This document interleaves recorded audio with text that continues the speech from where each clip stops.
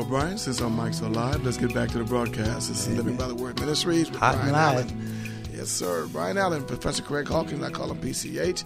We have Eric receiving the phone calls and Gabriel making sure that all the mics stay live and appropriately, what is the word we use for the sound going out, appropriately calibrated. I'm just going to use that word for the lack of a better term. But listen, we're going to get back to the phone calls, guys. Hang in there. But one of the things I do want to calibrate is the mindset of how long do you have to live? How long do you have to live? And if you have to live, if you have the answer to that question and you know it for sure, then I'm going to question that, what you think you know for sure is not so for sure, because we are not promised tomorrow. And Craig and Brian, because we're not promised tomorrow, we need to express to the people what the Bible says about just that subject matter. Since you're not promised tomorrow, what should you be doing today about the eternity that you're going to get ushered into when it's appointed unto you once to die and then the judgment? PCH, you have any thoughts on that?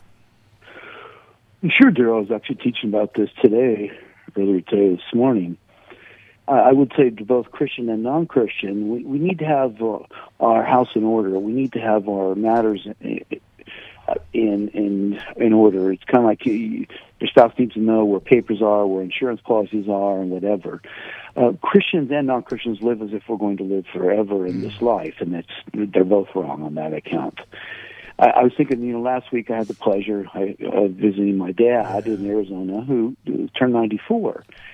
And I was just reflecting, I think I did share somewhat even last week, but to me it bears repeating, that my dad lived through World War II. He lived through Korea, the fighting in Incheon, for example, incredibly horrible, and through Vietnam, and he's 94 and he's still going.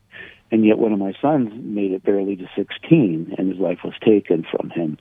And the point is, there's no guarantee of tomorrow, Daryl, as you well know. I think of James, the brother of John. He was killed by Herod, and yet the Lord preserved Peter, miraculously so.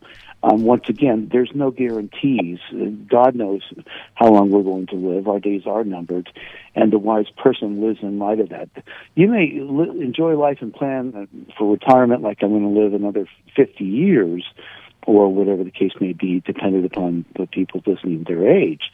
But the reality is you could be taken today, before the day's over, tomorrow. We need to live in light of eternity. The Christian needs to have repented of their sins, confess them, homologeo in Greek, to say the same thing, to agree with God over and over again, even in the Old Testament. Anytime there's a revival work of God, the people are confessing their sins or repenting. So we've been forgiven, but we need to keep short accounts with God, not presume on His grace, and fess up in our sins of either commission or omission. For our non-Christian friends, they need to get right with God and do it now. Because they may think, well, I'll do that later. I'm going to go live life large. I'm going to do my thing, and later on in life I'll repent. Later on in life I'll seek God. You may not live that long, and you may not have the time for a deathbed confession. You could be killed instantly, for example, on the freeway, or otherwise a heart attack or stroke, and die so quickly that you don't have a chance to say much of anything. You're rolling dice on eternity. That's a losing proposition. Let me tell you something. You're betting your eternal destination that God's not going to hold you accountable, that you'll have time, that you have nothing but time on your hands. No, you don't have time. Time is not yours. And again, with all sincerity, with as much earnestness as I can muster, I will plead with you, I implore you to repent. That which is to turn away from your sins, to turn towards God, to ask for forgiveness, and to thank God for forgiveness, to get right with God. And Christian, we need to quit presuming on the grace of God and think, God's never going to hold me accountable because I'm forgiven. Oh, Daddy's going to spank you is what He's going to do. And not because He's mean or vindictive, but because it is not punitive, but we say it's remedial or corrective. Because you're being a spoiled little brat, and God's going to deal with that because He wants better for His kids. And He's not going to allow you to be a spoiled little brat and throw your temper tantrums. Time to grow up. Time to ask God forgiveness, to grow up and quit thrashing on people and taking advantage of them and all the other things that we do to each other, even as Christians.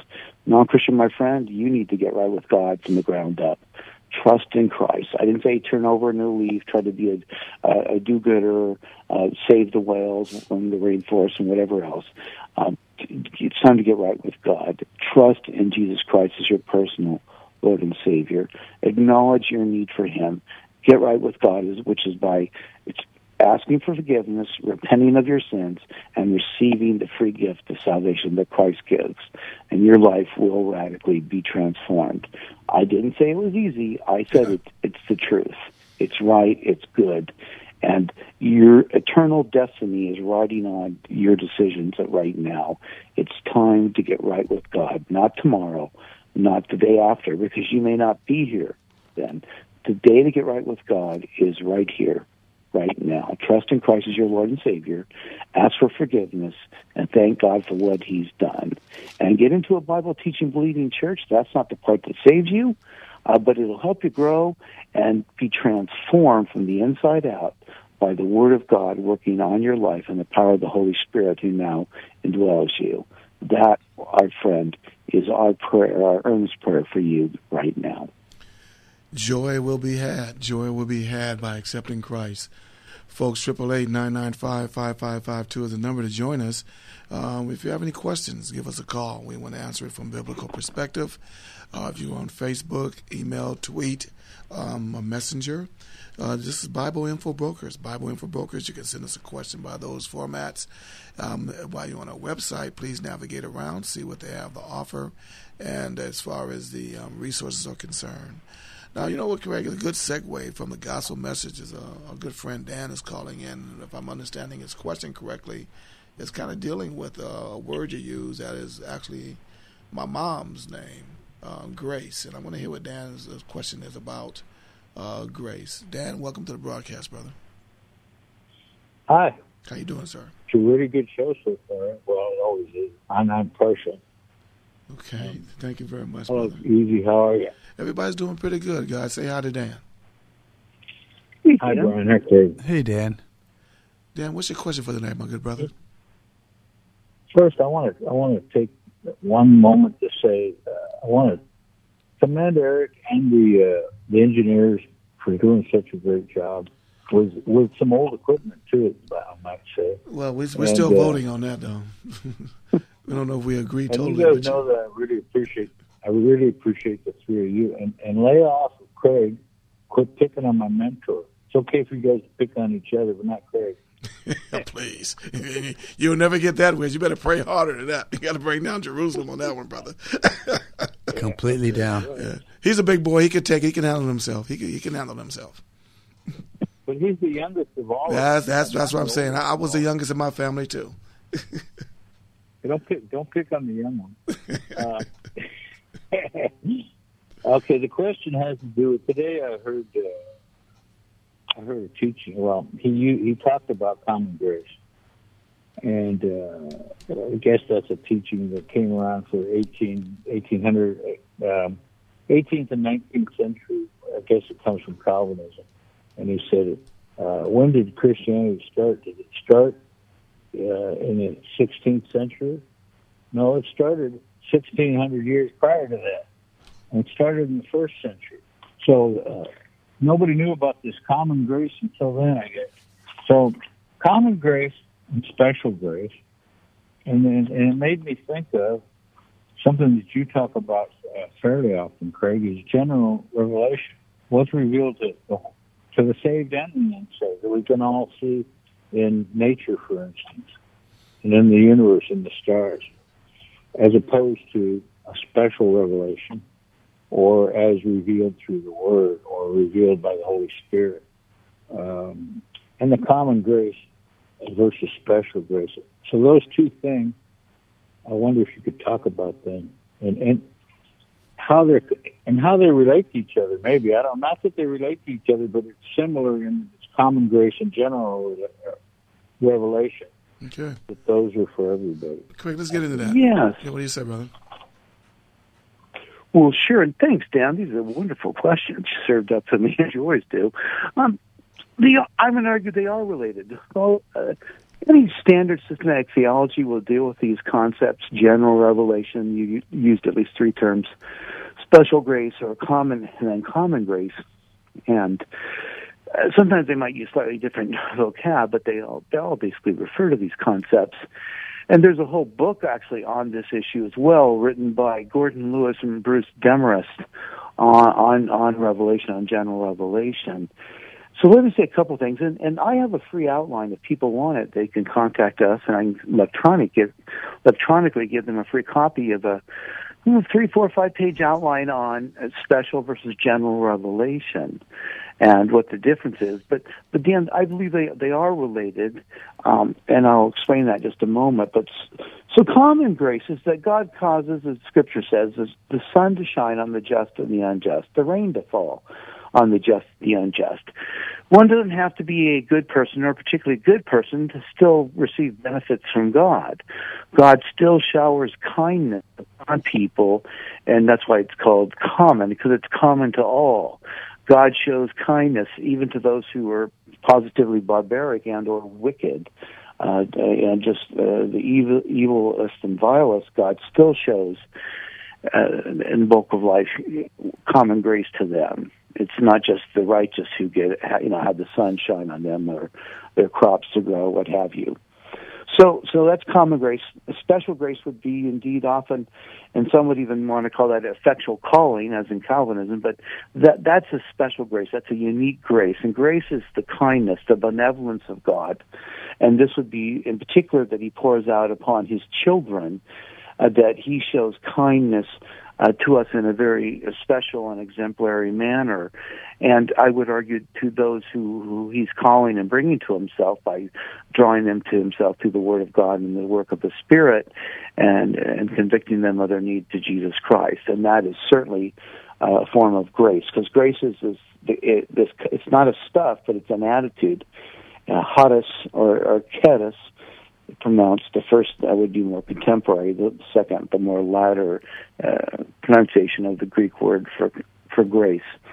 And God shows us kindness in this, and it is his graciousness. It's an attitude. It's a frame of mind. And from it proceeds his mercy, which is manifest kindness, and the manifestation of God's grace. It's like particularly when my kids were younger, in particular, and easy to please, I would bring them home things that I knew they liked, a T-shirt or a shirt that was their favorite color, or something that I thought, they would like. And the point was, but I was thinking about them, even while I was traveling literally halfway around the world. I was thinking about my family back home, and I knew that if I got this for them, that it would bring a smile to their face, that they would appreciate it, they would enjoy it. And so that's an example of grace that we're talking about. Only with God, it's that God looks fondly upon us, in particular special grace believers, and he's looking for ways to bless us. Now, sometimes that's discipline, but that's ultimately still for our good. Yes. But he's thinking fondly, kindly, graciously, to use the adverb, looking upon us. Now, two other concepts that are vital here. General revelation is just that. It could be called common revelation, but it's general, and that it's given to all people at all times. And so the key phrase is given to all people at all times. It doesn't matter whether you're a Christian or not. Wherever you live, whenever you've lived or will live, the creation, for example, speaks of a creator. And there's at least 4 aspects. 2 of these are objective and 2 are subjective. So general revelation, again, I have a free outline. I know this is a lot of information, but there's at least 4 aspects of general revelation that's classically defined, 2 subjective and 2 objective. I'll come back to that in a moment, but this is given one more time to all people at all times. So Psalm 19, for example, the heavens declare the glory of God, or Romans 1, it speaks of a creator. We see this in intelligent design and what's called the anthropic principle. Design, the eye, the incredible complexity of the body, speaks of a creator. It didn't just happen. It's not just some explosion in a factory and out came watches or cars or human beings, let alone human beings. So this is all times to all people. The 2 objective ones are creation, through creation itself, whether the human body or a creation writ large, planet Earth, our solar system, our galaxy, our universe. So that's one objective one. The other two are called the other one is called orders of creation. God shows grace by the church, government, and marriage. When properly applied, they promote good and stem evil. Now, somebody's going to say, well, look, I know somebody who in government who did horrible things. Well, yes, but that's a perversion of government. The government, as started by God and founded by God, just like the family and the church, is to promote good, stem evil. And then the two subjective ones are conscience, number one.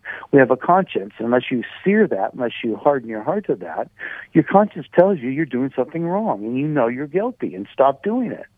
And so that's the internal alarm clock. We're hardwired that way. And there's only people who are psycho or sociopaths or other cute little psychological terms you might want to use, who defy this, who don't have one, or if so run over it. It doesn't matter anymore. But for the rest of us, the majority of humanity, we know better, right? And then the last one is what Calvin called the sensus divinitas, the Latin, for the sense of the divine, the sense of God. We know, and Romans 1 and 2 tells us, we intuitively know there's a God. In fact, we so know this, we have to suppress the knowledge. So someone who says there is no God, they intuitively know there is a God, and they have to, katiko, in Greek, they have to suppress that knowledge. They hold it down. Like, God forbid, you're trying to drown somebody, and you're holding it under the water, and it's fighting and kicking, and that's what we do with the knowledge of God. So, two objective, which would be creation, and then the orders of creation, specifically the church, government, and the family in any order, and then the two subjectives, conscience and sensus divinitas. Now, but the point is, we say that general revelation is a law experience. It tells us there is a God. It tells us a little bit of his attributes, such he's incredibly powerful, incredibly wise. Also, we're incredibly in trouble because we've transgressed against an infinite, holy, and righteous, and all-powerful God. Whoops, that was not a smart move on our part, to say the least. So it's a law experience. It tells us we're guilty and we're in trouble. But it is, I would argue, necessary and is the precondition, is the foundation for special revelation. Special revelation is the revelation of salvation, not just of our need for God, but in fact, our need for God has been met through Jesus Christ, and if we'll trust in Him as our Lord and Savior, we will be saved. So special revelation leads to salvation. General revelation in and of itself doesn't save anybody. It just shows you you're in dire trouble and you have a need. It's not the message per se of, and how is that need met? How is that fulfilled? God fulfills what we see and find in results from general revelation, and that leads to special revelation, and that is the actual revelation. And that would be the Word of God, Old and New Testament, for example, apostles, prophets. We could have dreams, visions, and revelations. But as Hebrews 1:1-3 tells us, the ultimate special revelation of God is none other than the second person of the Holy Trinity, Jesus Christ Himself. And so that's a pretty complete, fairly complete picture for the time we have. And then one more point here, just quickly, guys, is so this all builds up, and general revelation can lead properly to what's called general or natural theology, and then that leads into what's called natural law. Again, these things don't save us. They're not this special revelation message of the gospel itself and Jesus Christ Himself, or particularly in the New Testament, the ultimate written special revelation. But it sets the tone for what's called, one more time, general revelation also can lead to some level, some truths about God called general or natural theology, and then that leads to morality, where we all know certain things are right and certain things are wrong. All societies have laws or rules against killing and murder. All societies value bravery and not cowardice, and so on and so forth. And that's called natural law, allegedly leading to natural rights. And if somebody says, that's a lot of information, I've got a free outline. You can have it. That's the good stuff, PCH. I appreciate that call. Hey, Dan, thanks for your call, my brother. Appreciate you as always. God bless, man. Nobody does it better than that, Craig. That was great what you read off your computer. There we go. Hey, boy. Well, Dan, make sure you send Dan something, Craig. Send him something like one of them pastrami sandwiches, something like that by Lord, by Uber Eats or something. There you go. Thanks, Dan. Thanks for jocking a lot, brother. Dan. Appreciate you. I must say. No, you must hurry up and say. He wasn't reading that. We know. We got it. We got it. We're going to send you something by Uber Eats by Craig, a pastrami. Thanks, Dan. Boy, how much did you pay that man today, Craig? He's your hype man. I think it's an annual contract. Daryl, he's your hype man. Daryl, not jealous, but learn from Dan. Yeah, just I can. A little bit more hype on Craigie. PCH, baby, I gave you that PCH. 888-995-5552.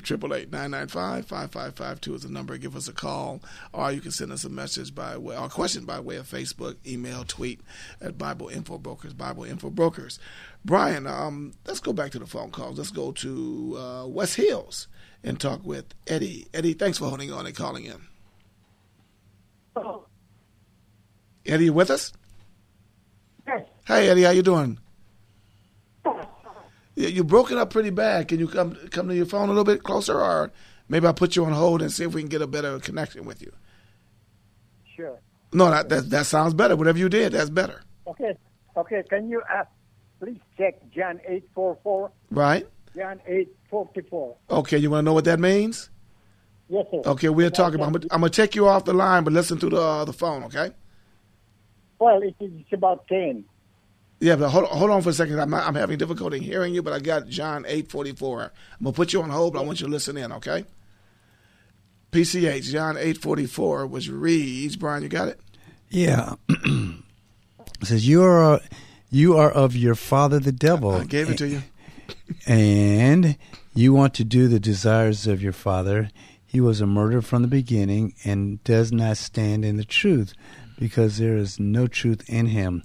Whenever he speaks a lie, he speaks from his own nature, for he is a liar and the father of lies. You know, I'm going to bring Eddie back just to make sure. He's asking, what does that mean? And I'm going to try to get the context of what he's asking. Eddie? Yes, that's the one. Okay. That's the one. And you want to know what that means? I think I know what that means, but I want your opinion first Okay. before I can debate. Okay, well, we won't debate it, but we'll give you what we think about it. PCH, what do you think about John 8:44 and you are of your father the devil? Not talking about you. Well, yeah, this isn't exactly a positive mental attitude passage.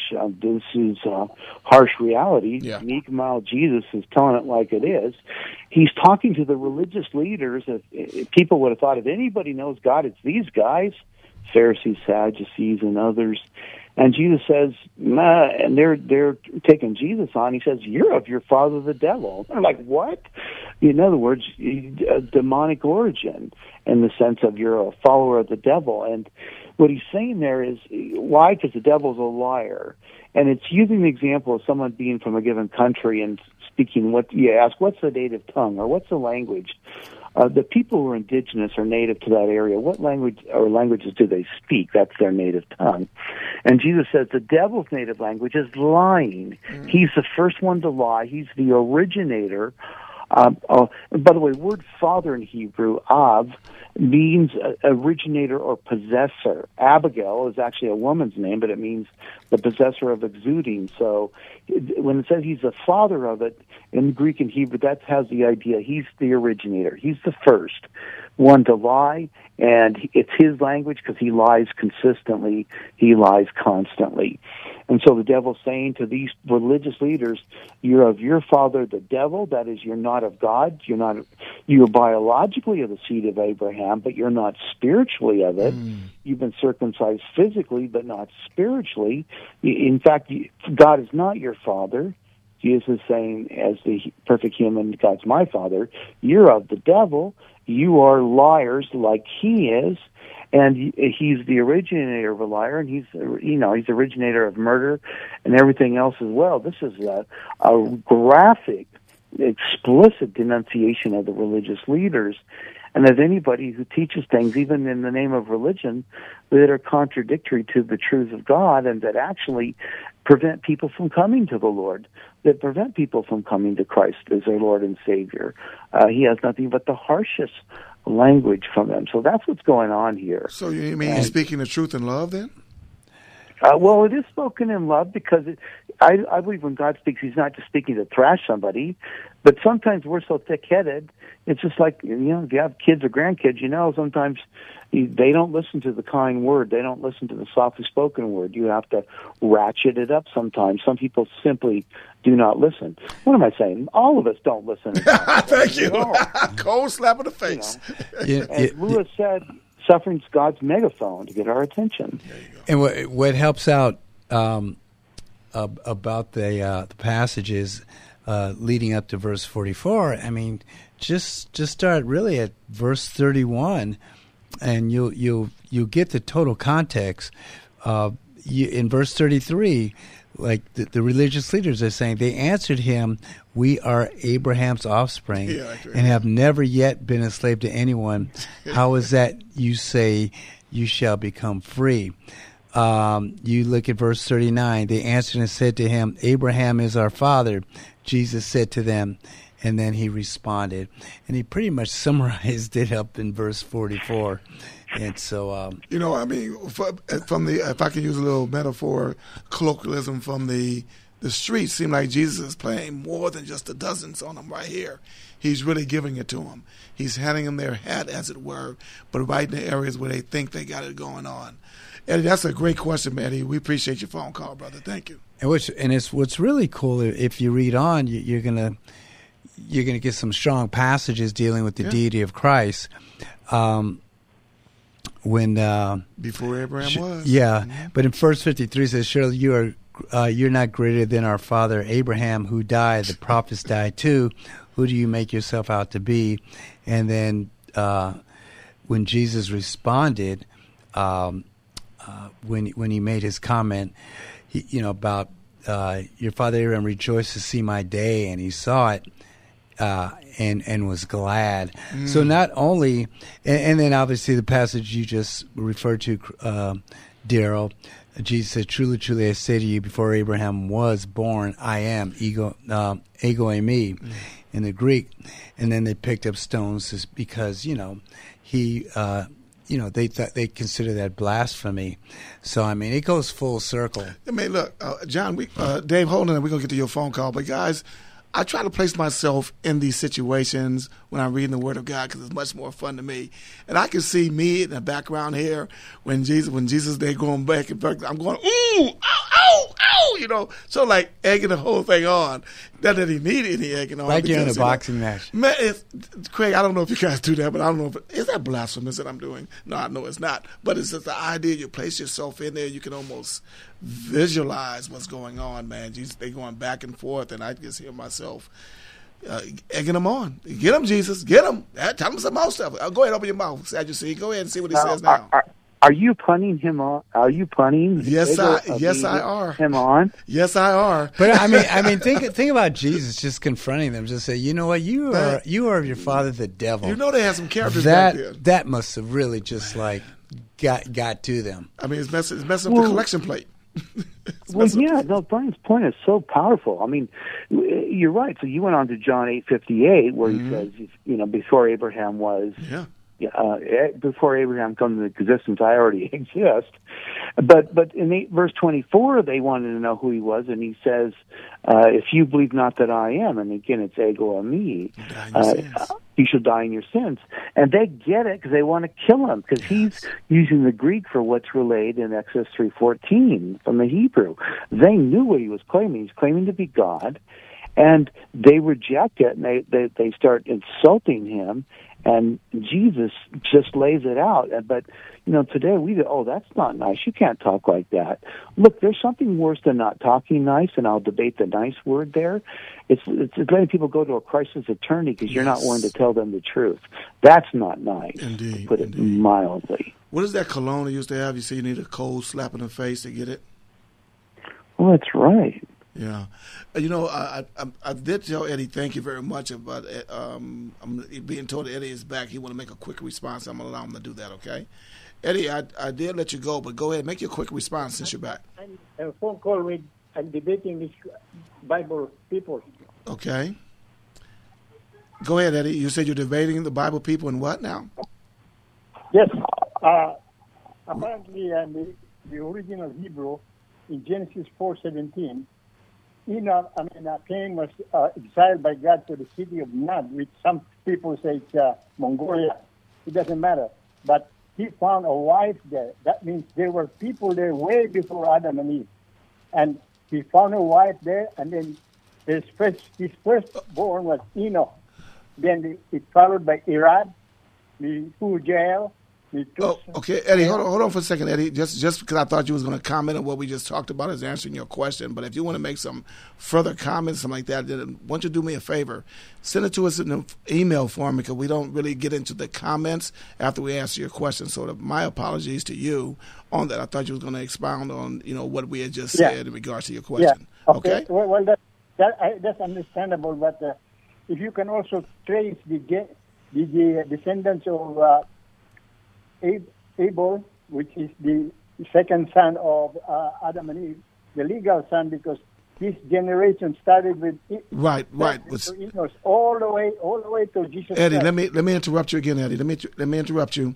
And that's what I want you to write to us by email. Send us that information on email, because we dealt with your question. I thought you wanted to come back and make a quick comment on that. So we're going to carry on, but I appreciate that. So, Eric, if you can let Eddie know, he can give him my email address that he can just email us at Bible Info Brokers. Go on that website and send us an email comment on what you were talking about there, Eddie. But we want to move forward. Brian, I need you to help me out with this, because we only have about 25 minutes left in the broadcast. If you don't mind, with your best soothing voice, without any kind of mood music, let the people know how they can give financially to this broadcast. No mood music, guys. No mood music. We don't want to influence anybody that way. Can they participate? They can definitely participate. And Craig, you mentioned something about electronically sending somebody something digitally, electronically, and that wasn't telephonically, right? Because we can't send it telephonically to them, can we? Well, before that's right, Bill. Electronically, but not telephonically. Very good. We're gonna get a bumper sticker on that one. Go ahead, Brian. And you say I have the keys. No, and it's so true, Daryl. We definitely need to hear from our listening audience. This radio broadcast, what we do every week in and week out, it costs money to be on the air, to do the things we do. And so if you believe in this radio ministry, if you enjoy what you hear, we're going to ask that you help support this radio ministry by donating to it. And it's between you and the Lord. It really is. But if you do, you can go right to the website. Go to BibleInfoBrokers.com, BibleInfoBrokers.com. Click on the link that says Support and Donate, and you can give right then and there. It's very, very easy to do. The other way you can give is you can give by check. You can mail in a check, money order, cash a check, however you want to do it. But if you want to use snail mail, you can. Make your donation out, make your check out to Living by the Word, and that's it. And you can mail it to P.O. Box 90477, P.O. Box 90477, Los Angeles, California, 90009. Again, Los Angeles, California, 90009. And I definitely want to thank everyone that supports this ministry financially. I want to thank everyone who supports this ministry through their prayers. And so, and I want to, and I hope you continue to support us, continue to pray for us. And again, those were the sites that you can give and the address that you can mail your donation to. You know what, guys, and Brian, also I want to just remind the people about your Bible study on Wednesday, and also remind them about the chronological reading that we have available for them on the website. Not on the website, actually on the Facebook page, whereby this is the 30th day. So we are just left Genesis, and now we're moving into Exodus. And I'm telling you guys, take advantage of reading the Word of God daily. It'll just bless your life. Even if you just listen to it and follow along, that's another good way to do it. But I happen to do it chronologically.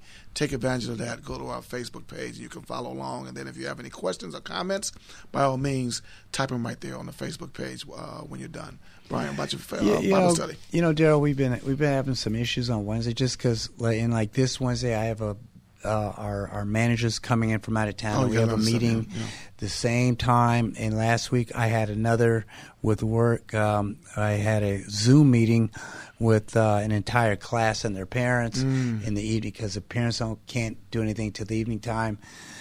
So what I might do is, because I don't want to miss, again, I'm going to send an email out and see if we can just go on maybe a Thursday night this week.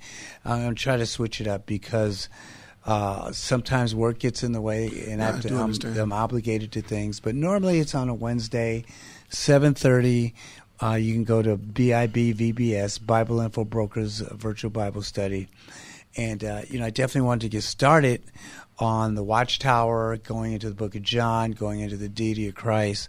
And so that's what's up next. But an email will be going out sharing with everyone if we're going to switch it to Thursday for this week or not. So, but normally it's on a Wednesday night. Got you. Well, you know what? I don't want to have the people go unfed on Wednesday. So I have this channel called His Channel. I don't think it's Craig's, but it's definitely his channel that Craig can do some relatively feeding folks on Wednesday. Craig, are you available Wednesday to do anything for us? Are you asking about my channel or his channel? I'm his. I don't think you have one yet. We're working towards that, though. But I do have the pleasure, absolutely. His channel, literally hischannel.com, internet TV, some great programming on there. And I had the pleasure of doing a Bible and cults and the occult and those type of questions too, program on Wednesdays from 1 to 2. 1 to 2 on Wednesdays on his channel. And there's a number, and people can call that number and they can text in their questions and we'll attempt to answer them. So, Bible questions, apologetics, the stuff we deal here, just another avenue, another opportunity to get the gospel, the good news out, and to attempt to answer questions why people ought to believe or just basic Bible questions. His channel, just literally hischannel.com, on Wednesdays from 1 to 2. Appreciate that, PCH. Ladies and gentlemen, let me make a general statement, and I see that we lost David there, but I have David's question, so maybe we can deal with his question as David want to call back in. I want to make a general disclaimer in regards to the various calls that we get, and sometimes we go longer with some, not so long with other ones, and we try to move the broadcast along with, which we feel that is a very, sort of a seamless show, and when we have a subject matter, sometimes people may call in a little later about the subject we just dealt with, and then I may suggest to the people that send us an email.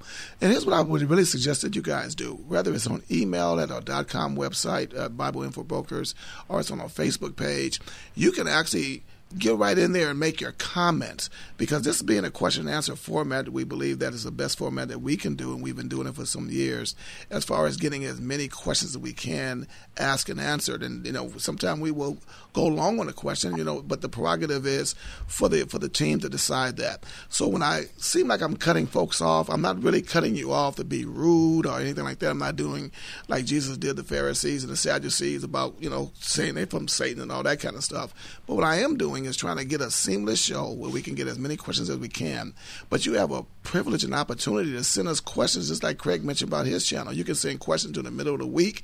You can send questions to the middle of the week as far as the Facebook page, as far as our .com website. You can send us email questions. You can even make comments.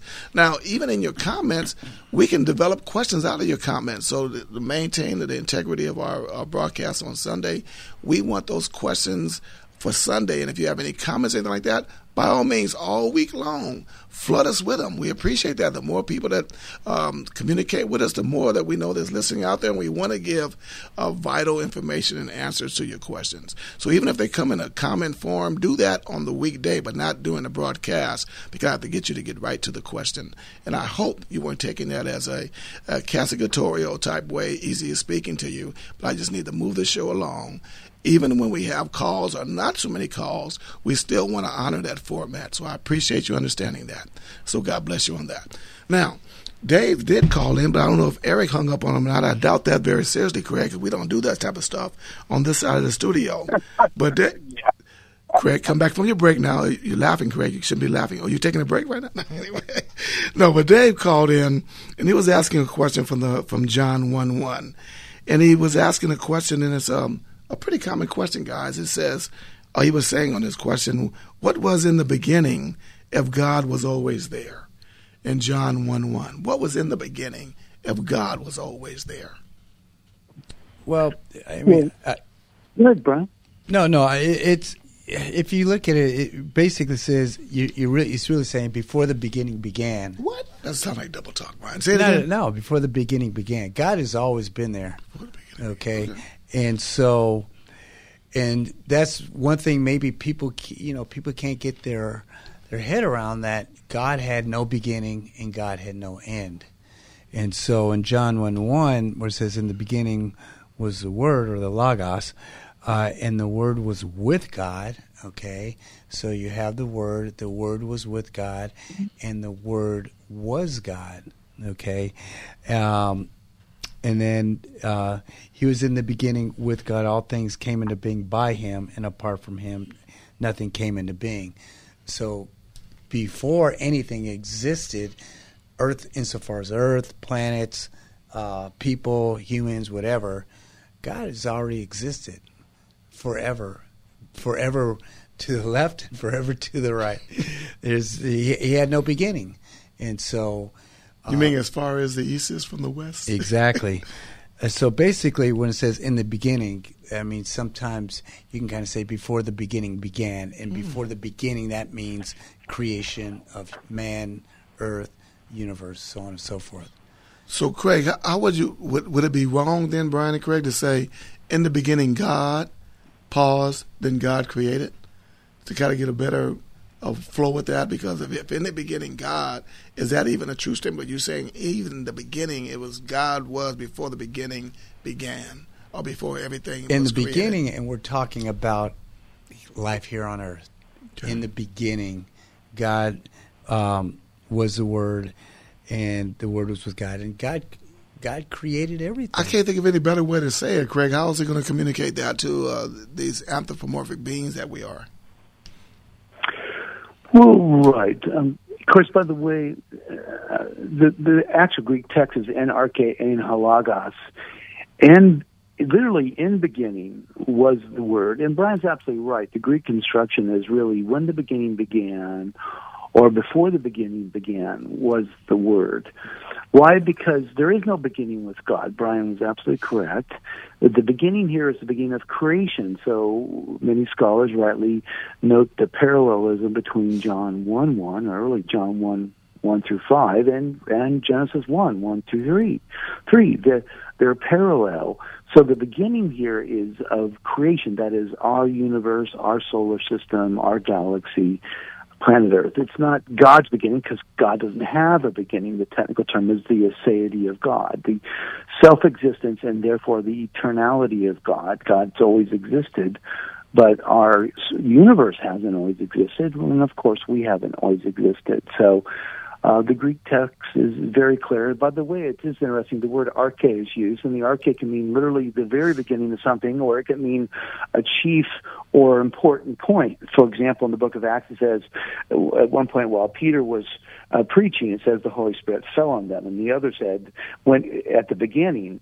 But the word arche can mean literally the very beginning, or at some key time. So the devil, when it says, by the way, he's a liar from the beginning, same Greek word, arche there, to go back to that earlier question, just to say that it doesn't mean God made him as a liar, and he lied right when God made him. It means at some very early time, at a key or pivotal point, we would say, he began to lie. And so that's the word used here, and it's used without the article, because in Greek they do a different structure, but there is only one beginning, and that is the beginning of our world, and by that I mean our Earth, our solar system, our galaxy, our universe, you and me. Well, guys, look, I'm looking at the clock, and as far as what we have left in the broadcast, I'm going to give the number out for anybody want to call in, but we only have about 7 more minutes or so, maybe 8 at the most left in the broadcast. The number is 888-995-5552, 888-995-5552 if you have a question you want to get answered before next week. And don't forget, I said you can also send those questions in all during the week through our various methods of Facebook, email, or whatever, and that's Bible Info Brokers of the various formats. Brian? Yeah, we have a couple of questions on Facebook, Okay. Daryl. This is from David Nava. He said he has a couple of questions. What did Jesus mean by, until now you have asked nothing in my name? Is that for us today? Perhaps it's because his name is not Jesus, but Yeshua? No. That's not it.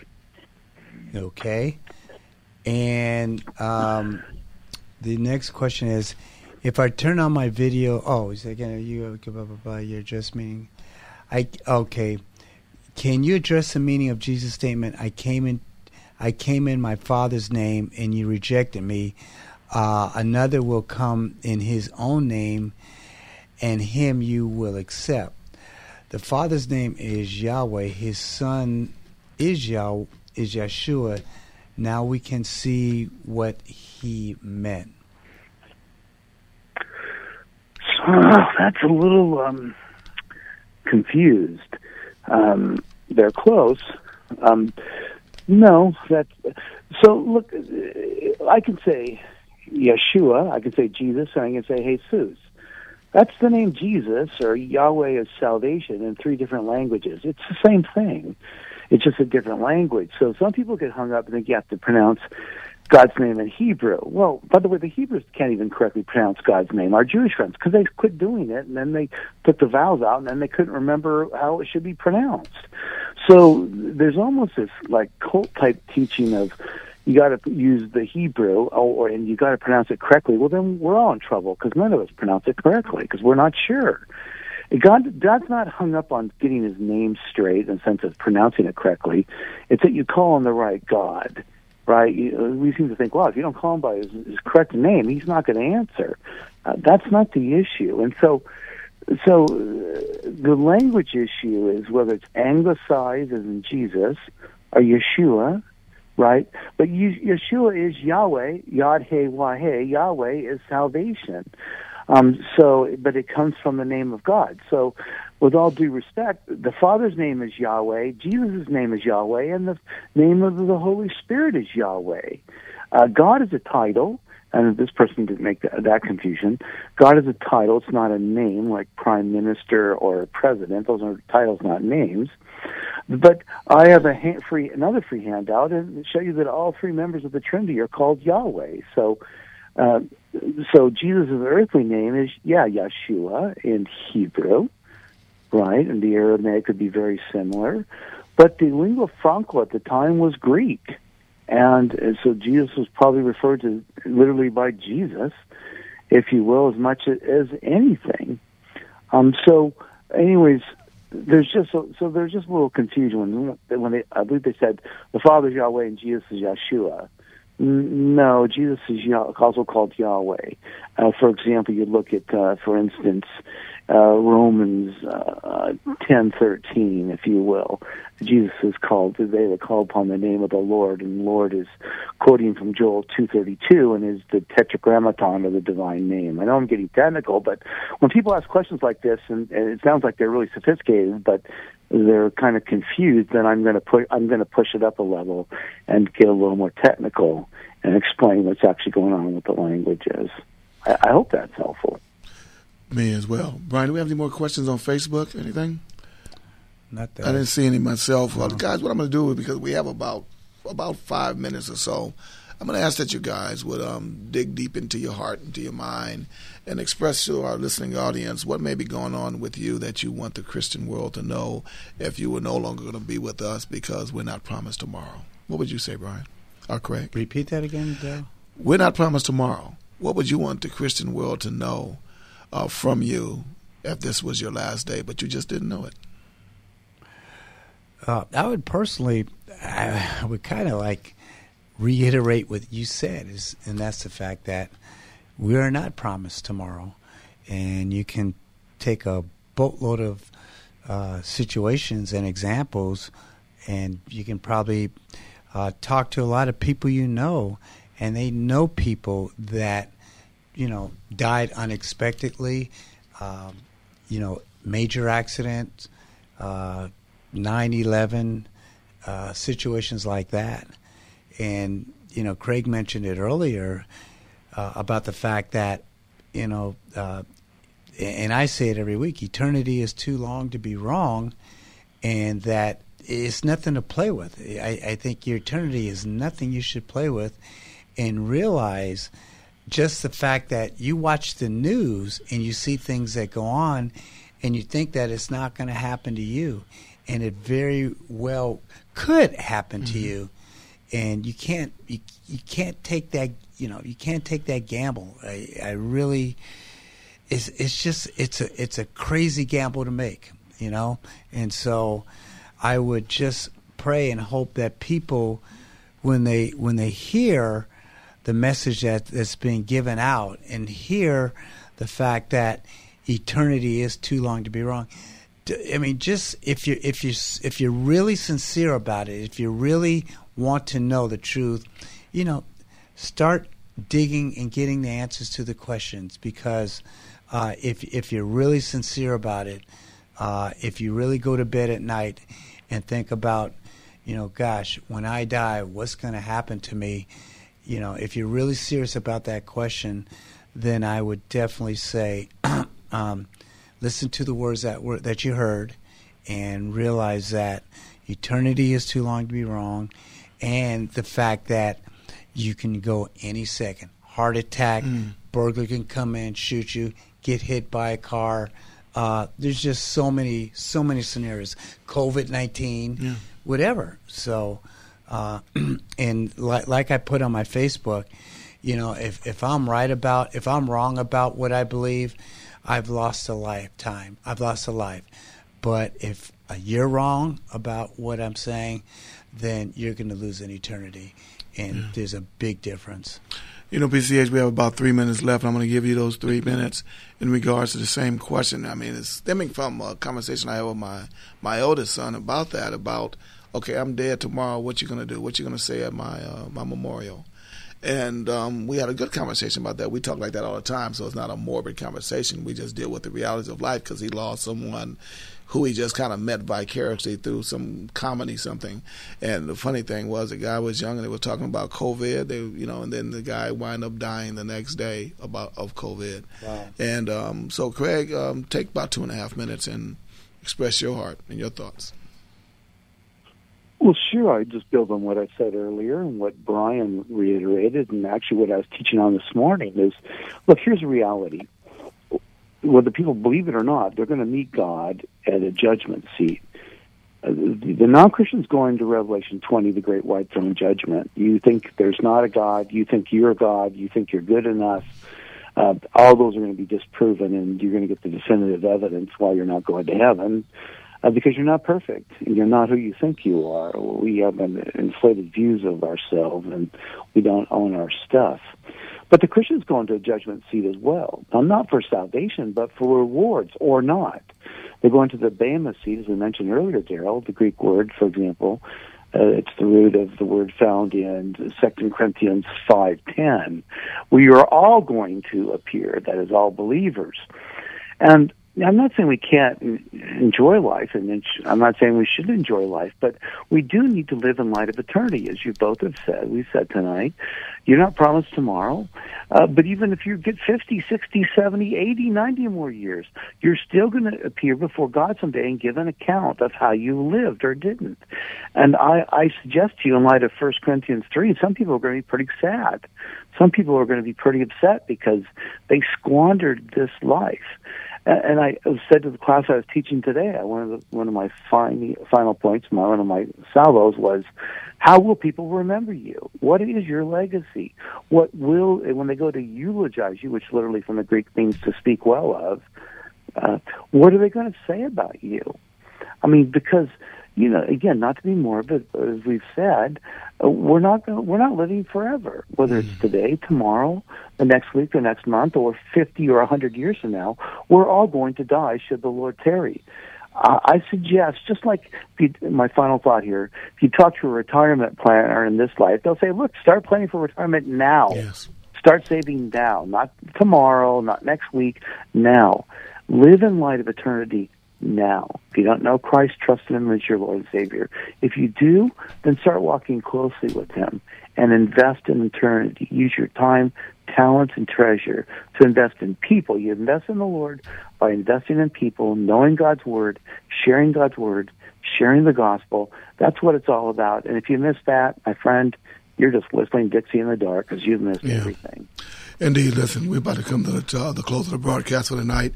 And I'll just simply say this. I joke with myself. I don't take myself too serious, but I take myself very serious when it comes down to the things of God.